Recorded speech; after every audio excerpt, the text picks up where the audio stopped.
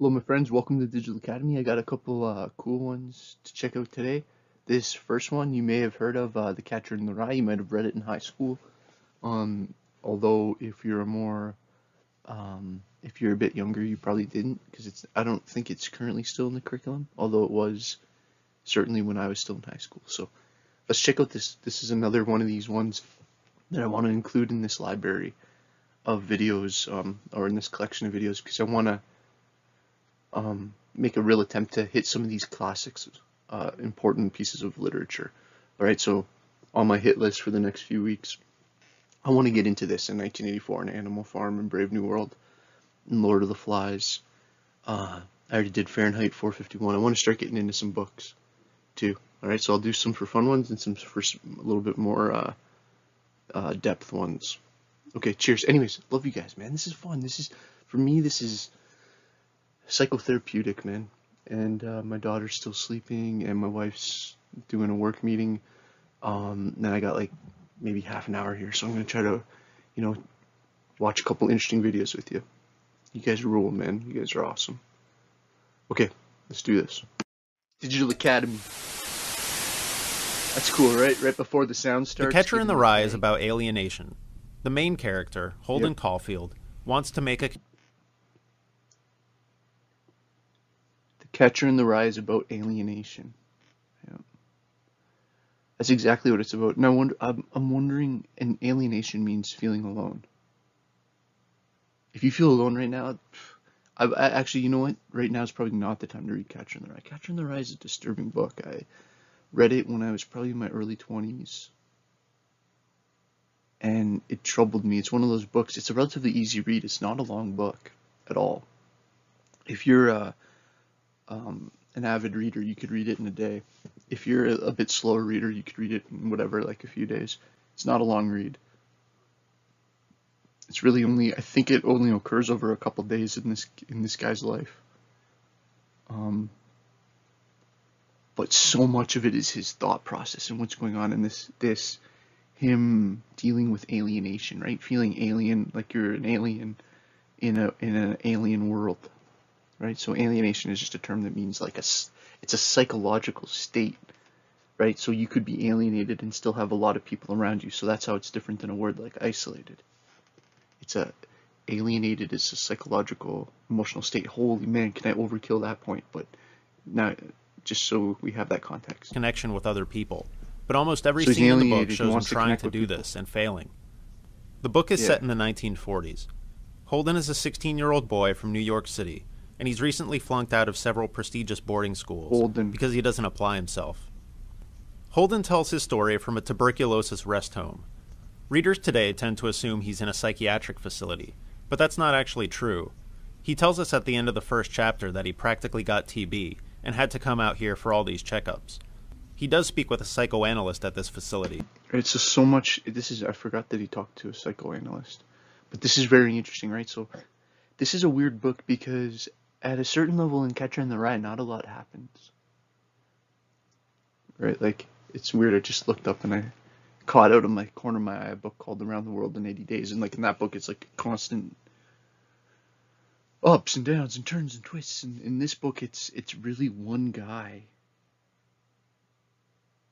depressing around his felt sense of alienation, but a very bright person, right? And then he has these interactions with the psychologist, the psychoanalyst, which just means a psychologist that, well, traditionally psychoanalytics is like the school of psychology that comes to us from Freud. Who encourages him to write his story. He gets sick because he spends 3 days just before Christmas roaming around New York City, sleeping very little, smoking and drinking a lot, with no winter coat, and in a state of intense emotional distress. So it is true that his emotional problems lead to the breakdown in his health.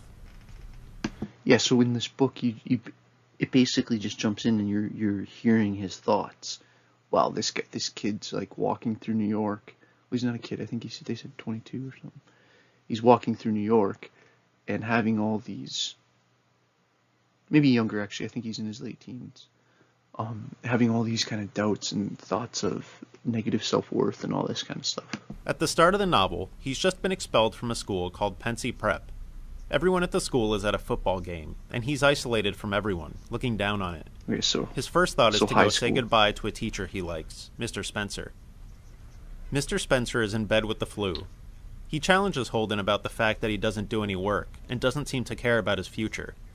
Even though Holden was the one who wanted to talk to Mr. Spencer, he gets out of the room as quickly as he can, because he doesn't want to talk about why he doesn't apply himself, and it's bothering him that Mr. Spencer is old, and his chest is sort of bumpy looking.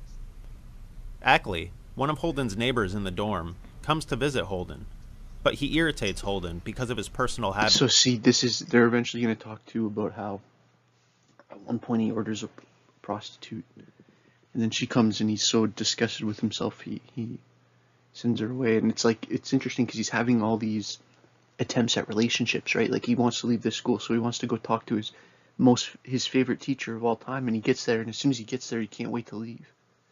And he keeps having all these kind of empty social interactions, and this is key to this alienation motif or theme. And his insecurity. Holden's roommate, Stradlater, comes in. Stradlater is getting ready for a date with a girl Holden knows, named Jane Gallagher. Holden spent a lot of time with Jane during a summer in Maine, and he likes her. He tries to tell Stradlater how special she is. Right, so this is, you can kind of read into this image, and again, I'm going to pause a bit and talk, because these spark notes are really good at, in about 9 minutes, telling you a whole book, but because they're trying to do a book overview, they're sometimes not the most engaging videos in the world, even though their informational content's really high. I like using these in class, actually. But put yourself in this position, right? In this book, you're hearing the thoughts of the guy in the red hat. So now he's in this situation where he's like getting ready to leave, and all of a sudden this guy comes in, his roommate, this guy that's like everybody's best friend, captain of the football team, whatever. I don't know if that's actually true, but I'm sure he's on the football team, and he's getting ready for a date with the girl you like. Annoying, right? This guy's like, what the hell? He's listening to this guy get ready to go on a date with a girl he doesn't really even care about, but the guy in the red loves. By describing one of her quirks, how she would play checkers and not use her kings, but keep them in the back row. Stradlater could care less. He asks Holden to write an English composition for him while he's out on his date. Holden writes the composition describing his younger brother Allie's baseball mitt, which Allie had written poems on so he could read in the outfield. Holden tells us that Allie died 3 years before of leukemia, so at this moment we know that the root... That's the other thing. Sorry to keep pausing. I'm going to pause this video a lot, though.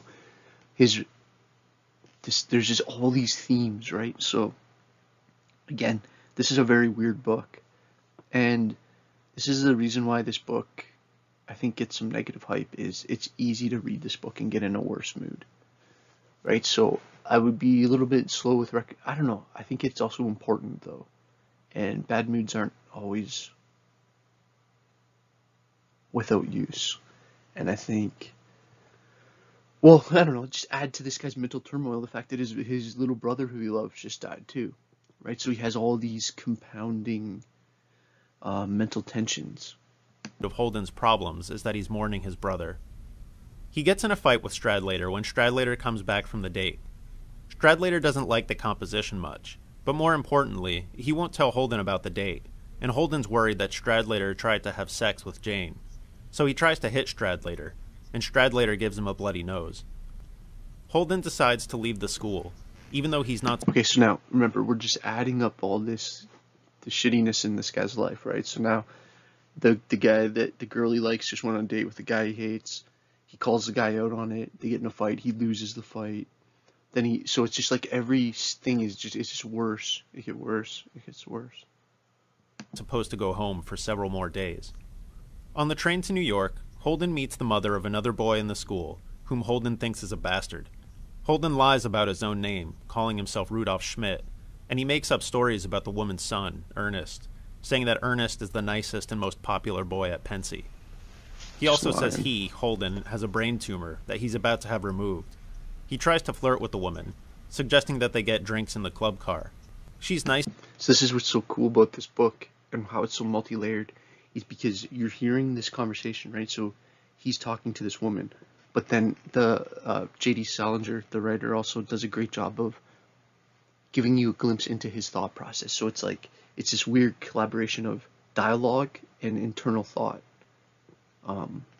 So in this book, it happens over a few days. Not a ton happens, but a lot happens at the same time. There's a reason why this is considered a classic. To him, but she points out that the club car is closed, and she gets off in Newark. Holden gets to New York and thinks about the people he could call because he wants to see someone. He thinks of his sister, Phoebe, and Jane Gallagher, another girl named Sally Hayes, and a friend named Carl Luce, but he changes his mind and doesn't call anyone. Holden tries to bond with a taxi driver, inviting him to have cocktails with him and asking if he knows where the ducks in Central Park go for the winter. The driver isn't interested. Holden checks in at the Edmont Hotel, where he sees other guests that he says are perverts. One man is cross-dressing, and another couple is spitting at each other in their room. He sort of likes what he sees this couple doing, but it bothers him that he likes it, because he thinks if he were fooling around with a girl he likes, he should respect her more than this. It's very late at night by now, but Holden decides to call a woman named Faith Cavendish. He's never met her, but he got her number from a friend, and he heard she used to be a stripper. He tries to get her to meet him for a cocktail, or let him come to her apartment, but she won't. Holden goes downstairs to a lounge called the Lavender Room, where a band is playing. He sits with 3 women from out of town, and As you can see, this kid is just like, this is so painful almost, and the book is more painful because here you're just hearing the story, and I've made this point a few times. In the book, you're also hearing all his thoughts around this. And the guy is just so desperately just trying to have any kind of connection. And it's just heartbreaking scene after heartbreaking scene. dances with them. They let him buy all their drinks and cigarettes, but they laugh at him because he's so young, and they depress him because they're so ignorant. He thinks about Jane Gallagher, whom he actually likes, and still gets mad thinking about So this is why it's so complex. It's like he wants to be the person that loves this girl, and that's a good person. And he doesn't experience himself as that. And it causes alienation. Because his ideal self and his actual self are very, very different. And that causes a mental tension. I'll just use that term. Brad later hitting on her. He goes to a bar in Greenwich Village to see a jazz pianist named Ernie. Ernie plays well, but Holden thinks he plays too well, and he knows he's good, and he pretends to be humble, so he's phony. Holden sees a woman who used to date his brother, and she wants him to have drinks with her. Phony. I forgot about that. So you know how you hear, oh, this guy's a phony, this guy's fake, he's a phony. It's a phony. That's phony, that's a big time Catcher in the Rye reference. In Catcher in the Rye, this guy thinks everybody's a phony. And it's like, this guy that's going on a date with the girl he likes, he acts like he's this perfect guy, but he's really just putting on a show. He's a phony.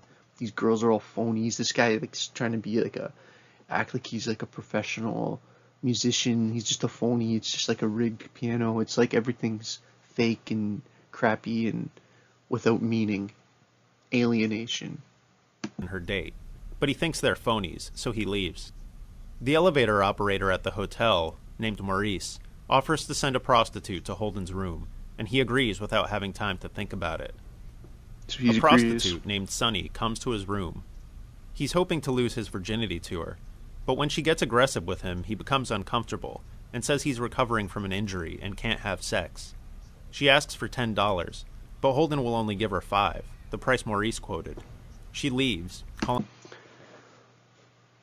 I don't know if there's a harder scene in any book to read than the prostitute scene in Catcher in the Rye. Because the guy thinks it's what he wants. And then when she comes over and he sees her and he realizes her sadness, and he realizes her sadness. It's a deeply psychological scene. It's a very troubling scene. Calling him a bum. Sunny and Maurice show up at his door to collect the other $5. Holden practically breaks down in tears rather than pay it, because Maurice lied about the cost. but Maurice punches him in the stomach, and Sonny takes the money, and they leave. Holden sleeps just a few hours, and the next morning he calls Sally Hayes to make a date. He's dated Sally before, and she likes him. He thinks she's attractive, but he doesn't like her as much as Jane. He has breakfast in a diner, where he talks to two nuns. He thinks they're interesting, but while they're talking, he worries they're going to ask if he's Catholic, which spoils the conversation for him. He decides to call Jane, but he hangs up when her mother answers. See, notice how, like, every time he's trying to have an interaction with someone, there's his own internal conflict that's preventing that any kind of depth actually being met, right? So it's this alienation, this idea of he's psychologically experiencing the situation as being alone. He goes to Central Park, hoping to see his younger sister, Phoebe, without having to go home. He asks a girl in her class where Phoebe might be, and the girl suggests the museum. Holden goes to the American Museum of Natural History. He loves the displays in glass cases, which have been exactly the same since he was a little kid. Holden meets Sally for his date and takes her to the matinee of a Broadway play. Sally annoys him by talking to a boy she knows from another school, whom Holden thinks is a phony. They go to Rockefeller Center to skate, and Holden tries to convince Sally to run away right then and live with him in a cabin in the woods, where he'll get a job pumping gas. She obviously likes him, but she wants him to be a normal boy and to go to college and get a real job. He calls her a pain in the ass, and she storms off in tears. Holden calls Jane Gallagher again, but there's no answer. Holden has drinks with a Right, he always thinks he wants these things, but he doesn't. Friend from school named Carl Luce, who's several years older than him and living in the city now. Holden remembers Carl Luce as being sophisticated and liking to talk to the other boys about sex, and Holden has a lot of questions on his mind about sex. Because he's attracted to girls he doesn't really like Sally, but he really wants to be with someone he likes a lot, like Jane. But he's drunk and too pushy with his questions, and Carl Luce tells him he's immature and he should see a psychoanalyst. Holden calls Sally, drunk, and tells her he still wants to come over and help her trim her tree. She says yes, but tells him to go to bed and call her back later. Holden sneaks into his own family's apartment so he can see his sister, Phoebe, without having to see his parents. Phoebe's happy to see him, but upset that he flunked out of another school. She accuses him of not liking anything or having any ambition since Allie died, and he says he does have a fantasy he likes, of him. So now keep in mind, during this during the book, he continually mentions how his sister's like the one thing he cares about. Himself rescuing young kids before they run off a cliff while they're playing. He's basing this image on a Robert Burns poem that he's misremembering. Holden doesn't want to stay home or go back to the Edmont, so he calls a former English teacher named Mr. Antolini. At one of Holden's schools, Holden remembers a boy being bullied until he jumped out of a window and killed himself. Mr. Antolini picked the boy up, so Holden respects Mr. Antolini. Mr. Antolini warns Holden that he's going to need to figure out what he wants to do with his life, and whatever that is will probably require applying himself in school, and that if he reads, he'll find that other people have been morally and spiritually troubled like him, and left valuable. Boom. That's the other thing about this book. I forgot about that part. That, the value of reading. Right, and Salinger, the author of this book, makes this point in some pretty intense ways. And I would echo that, that one of the values in reading, one of the values of, say you're 20 years old right now, and you're watching me, some 40-year-old guy, talk about Catcher in the Rye. It's like, why does it have value? Well, because you're maybe going through stuff now that feels like a lot of this mental tension and a lot of confusion and alienation, like not even to mention all the crap with COVID-19 or whatever. And it's like, other people went through mental trauma and mental tension too, and some people wrote it down, and some of the things they wrote down might help you, right? And understanding some of these things might help you become stronger and help you deal with the dragons in your own life. And I think that's part of the incredible value of written language, is our ability to share emotions and stories and ideas and thoughts and experiences over time. All right, that got a bit preachy, but it's an important. This talk with this teacher comes at an important time in this book, right? Because everything's going like shitty, and then all of a sudden he has this like, well, he meets somebody that actually gives 2 cents about him. Records of their thoughts. Holden's not really listening, because by now he's completely exhausted and starting to get sick. Holden sleeps on the couch, but he wakes up because Mr. Antolini has put his hand on Holden's forehead and was looking at him sleep. He freaks out, thinking Mr. Antolini's a pervert. He runs off and sleeps in Grand Central Station for a few hours. The next day, he goes to Phoebe's school to give her a message to meet him at lunch, because he's running away. See, he has this, like... I forgot that putting the hand on his head thing. I don't think in the book it actually implies that he actually is doing anything wrong. I thought that was actually a positive character, but again, in this book, this is why this book is so depressing, because it's like, you know, the metaphor of like things falling apart. Like it keeps crashing around. Everything's phony. And going to hitchhike out west. In her school, he sees the words "fuck you" graffitied on the wall, and he rubs it off. Phoebe meets him at the American Museum of Natural History, where the glass cases were. But she wants to run away with him, and she gets furious when he won't let her. They walk off, and Holden eventually leads her toward the zoo, where she gradually stops being angry at him. Holden buys Phoebe a ticket to the carousel, and he watches her ride it a few times. It's raining, and he's starting to get sick, but he's finally happy. That's the end of Holden's story. He says he got sick after that and came out to the rest home, and that he's about to move back and start another school, and he'll probably apply himself, but you don't know you'll do something until you do it. He says he misses everyone he wrote about.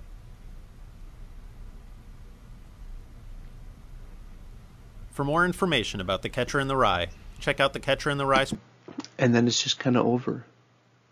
And really, that's one of the things that is the toughest about Catcher in the Rye. If you just went and picked it up today and read it, and it's like right when it's over and there's no closure. It's a very closure-free story.